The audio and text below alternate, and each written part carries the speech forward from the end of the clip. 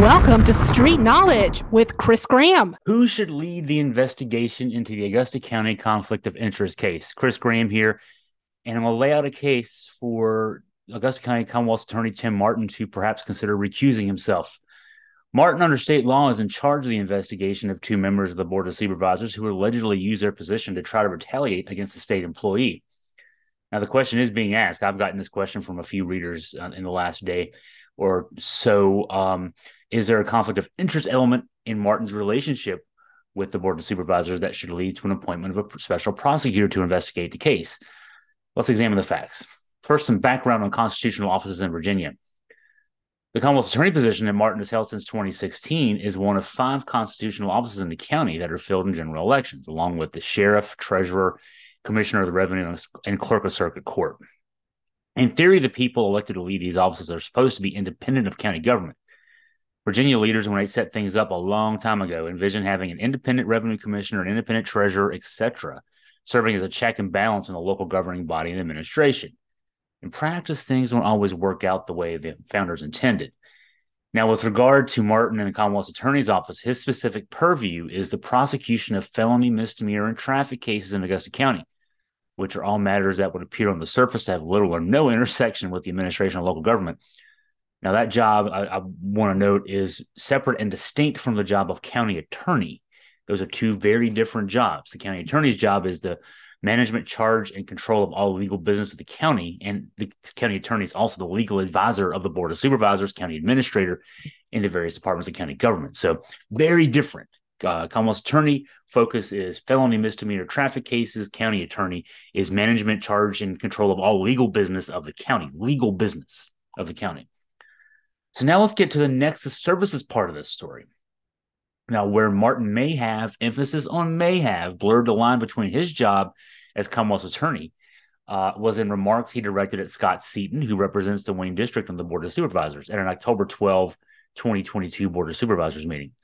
Martin, in those remarks, insinuated Seaton was among those acting in league with protesters, and notably those backing the protest, more on that in a minute, seeking to push the sheriff's office to outfit its deputies and vehicles with body and dash cams. That's a policy that Seaton has been an outspoken advocate for, but the Board of Supervisors and the sheriff, Donald Smith, have consistently pushed back against.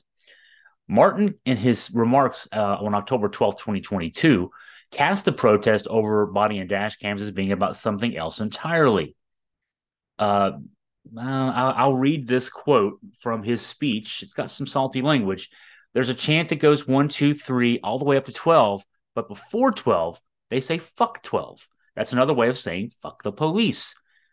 They chant that Donald Smith's a predator, which is a lie. They say blue lives, which means the lives of police officers don't exist. This hasn't been about body cameras. Don't fool yourself, Martin said. He was making the case that the protests were backed by Nexus Services. Even though he didn't address them by name, he made it pretty clear in his remarks that the Nexus Services folks, whose principals are facing a litany of local, state, and federal criminal and civil court cases related to alleged fraudulent personal and business activities, were behind the protest. Quoting again from Martin's remarks on October 12, 2022, they say I'm corrupt. They have sued me 3 times. Why do you think they say that? They say that because I, contrary to popular opinion, am the chief law enforcement officer for this jurisdiction, and they don't want to be prosecuted. That's, again, continuing the theys here are the Nexus Services principles. And, basically he talked about a common theme. There was another long quote listing other people that they say are corrupt, they being the Nexus folks say are corrupt, including the former Attorney General of Virginia, Mark Herring, the current Attorney General of New York, Letitia James, who sued them, the FBI, who's investigated, all people who have tried to help people that they have harmed, quoting Martin in his remarks from October 12th, 2022. Now, the local battle between Nexus Services and the county government on protest lines and in courtrooms, etc., has been ongoing for years, and it's cast a long shadow over a lot of items of public policy debates in the county. And I say unfortunately because it's just ridiculous how this has cast such a shadow as it has. And that has wrapped up the police body and dash cams issue too, which are now standard issue in law enforcement circles. The basics there that what has been the case for a few years in Augusta County is if the Nexus Services side publicly backs a policy proposal, county leaders then automatically stand in opposition. and including on this body and dash cam issue. And interestingly, a public survey commissioned by the county that was released earlier this year showed massive public support for the body and dash cams. 90% of county residents surveyed expressing support for the body and dash cams. 90%. Back to that October 12th, 2022 meeting, Martin also that night called out 3 county businessmen, Frank Root, Thomas Sheets, and Julian Moffitt, tying them to the protest and the Nexus Services crowd as well. He would later apologize for those criticisms. In fact, it was at the next meeting that a letter was read in which Martin apologized publicly. He'd already apologized, he said, behind the scenes privately. But also at that October 12th, 2022 meeting, Martin offered strong words aimed at a 4th county businessman, a man named Scott Klein, who you may or may not remember, but back in 2019, he was behind a PAC that helped sponsor an ad campaign demanding that Donald Smith, quote, answer questions about a federal labor trafficking investigation, quote, or immediately resign. Martin, at that October 12th, 2022 Board of Supervisors meeting, said in words directed at Seaton that Klein, a friend of and political campaign donor to Seaton, quote, has an obsession with Smith that is, quote, sick and messed up, and told Seaton that Klein is, quote, not someone you should rely on. Martin concluded his remarks that night with this advice for Seaton regarding his public support for body and dash cams in the context of the then ongoing protests. Quote, I'd have to say I wouldn't be a lawyer if I didn't tell you, you represent the county. They've threatened to sue the county. It's a good idea to be quiet. Now, while Martin, as noted later, apologized publicly to Roots, Sheets, and Moffitt, he did not offer an apology to Klein or to Seaton for the insinuations that Seaton was tied to the body cam protest and thus, by extension, to the principals at Nexus Services. So now let's get into the criminal complaint. Addressed this in a talk yesterday. Where this presents evidence of possible conflict of interest for the Commonwealth's attorney is the matter before Martin involving the 2 Board of Supervisors members, Gerald Garber and Jeffrey Slavin, accused of trying to retaliate against a state employee, also involved Seaton. The criminal complaint at the heart of the investigation was filed by a Waynesboro resident named Cheryl Helsel, an animal care inspector with the Virginia Department of Agriculture and Consumer Services. The complaint alleges that Garber, who represents the Middle River District on the Board of Supervisors, and Slavin, who represents the North River District on the board, conspired to get her fired from her job because of her work with Seaton to address issues with the decades-long illegal assessment of impoundment fees by the regional animal shelter. In the complaint, Helsel alleges that Garber and Slavin met with Dr. Charles Broaddus, the state veterinarian, and David McGreevy, the deputy director of the VDAC's regional office in Harrisonburg, in June to inform the two of Helsel's plans to meet with Seaton to discuss the animal shelter issue.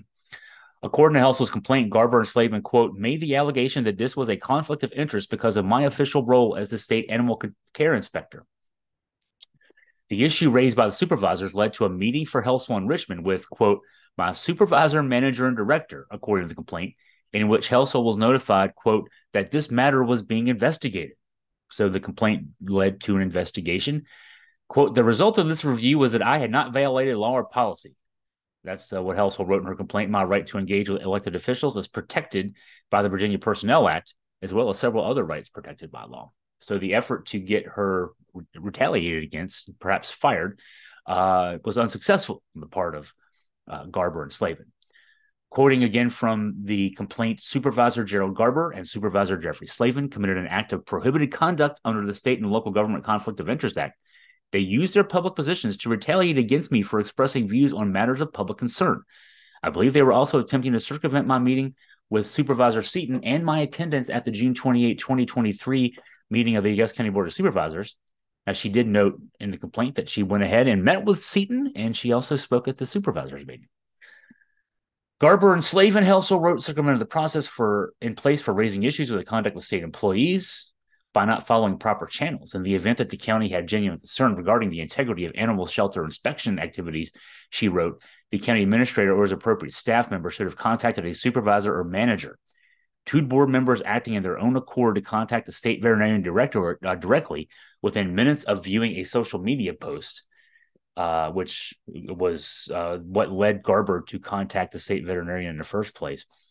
And speak is a malicious maneuver of retaliation, Helsel wrote. So that's the summarizing the criminal complaint. Now, the case for recusal. The allegations that Martin is being asked to investigate ironically involve a possible criminal violation of the state and local government conflict of interest acts. The irony here being Martin himself could easily be viewed as being conflicted in this matter. It's still very much hanging out there that Martin directed strong comments at Seton at the height of public protest about the board's discussions over policy regarding body and dash cams. And the comment that they've threatened to sue the county, the they being by insinuation the principals of Nexus Services. So it's a good idea to be quiet, certainly could come across as unsolicited legal advice that would overstep the bounds of what an elected Commonwealth attorney should be offering to an individual member of the Board of Supervisors. Again, I mentioned earlier, Commonwealth's attorney by state law is focused on criminal matters, felonies, misdemeanors, traffic offenses. There's a county attorney in Augusta County who advises the Board of Supervisors, county administrator, and state, county agencies on county legal matters. So overstepping the bounds there, it does seem that that could be the case here. Next, the criminal complaint filed by Helsel directly involves Scott Seton. I mentioned that earlier. She's alleging that two Board of Supervisors members tried to get her fired from her state job because she was planning to meet with Seton and speak in support of his position on a public policy issue in front of the board. Now, Martin is on his way to a third term as Commonwealth's attorney. He's unopposed in this upcoming election, which is just next Tuesday. And aside from this one significant slip-up, referring to the remarks of October 12th, 2022, for which he offered a public apology to three people mentioned in the remarks, Martin has otherwise presented himself as an able local prosecutor and an honorable man. I know him. I've known him for years. I'm not suggesting here at all that he is dishonorable in any way, shape, or form. I am saying, and he might even concede, that his remarks in that October 12th, 2022 Board of Supervisors meeting were way over the line in lots of respects. But in this specific instance, related to the criminal complaint lodged against the two sitting members of the Board of Supervisors in a matter involving a third who was the subject of a public dressing down by Martin, it's hard to argue there isn't at least an appearance of a conflict of interest on the part of Martin. And even the appearance of conflict of interest is significant in these kind of cases. This criminal complaint cannot sit on a shelf collecting dust. And because of that, Tim Martin needs to recuse himself from the investigation of this case and seek an appointment of a special prosecutor to lead the investigation. It needs to be above board, someone who is not involved in county politics, which are so tainted right now, should not be investigating this case. This case is too important for the citizens of Augusta County to get it fair one way or the other. If an outsider determines that this doesn't that the actions of Garber and Slavin do not rise to the level of criminality, that's fair. But I think a lot of folks think that this case deserves to be treated as fairly as possible. And I'm not sure that our Commonwealth's attorney, because of his many conflicts and his heart in this environment, Augusta County, to not have conflicts, given the tone of things the last several years, it's just going to be hard to say that no one in this situation is conflicted. So we will continue to follow the story, of course, on Augusta Free Press. If you have any questions, any comments, anything to ask me about regarding this story or related stories in Augusta County politics, please feel free to email me at chris@augustafreepress.com.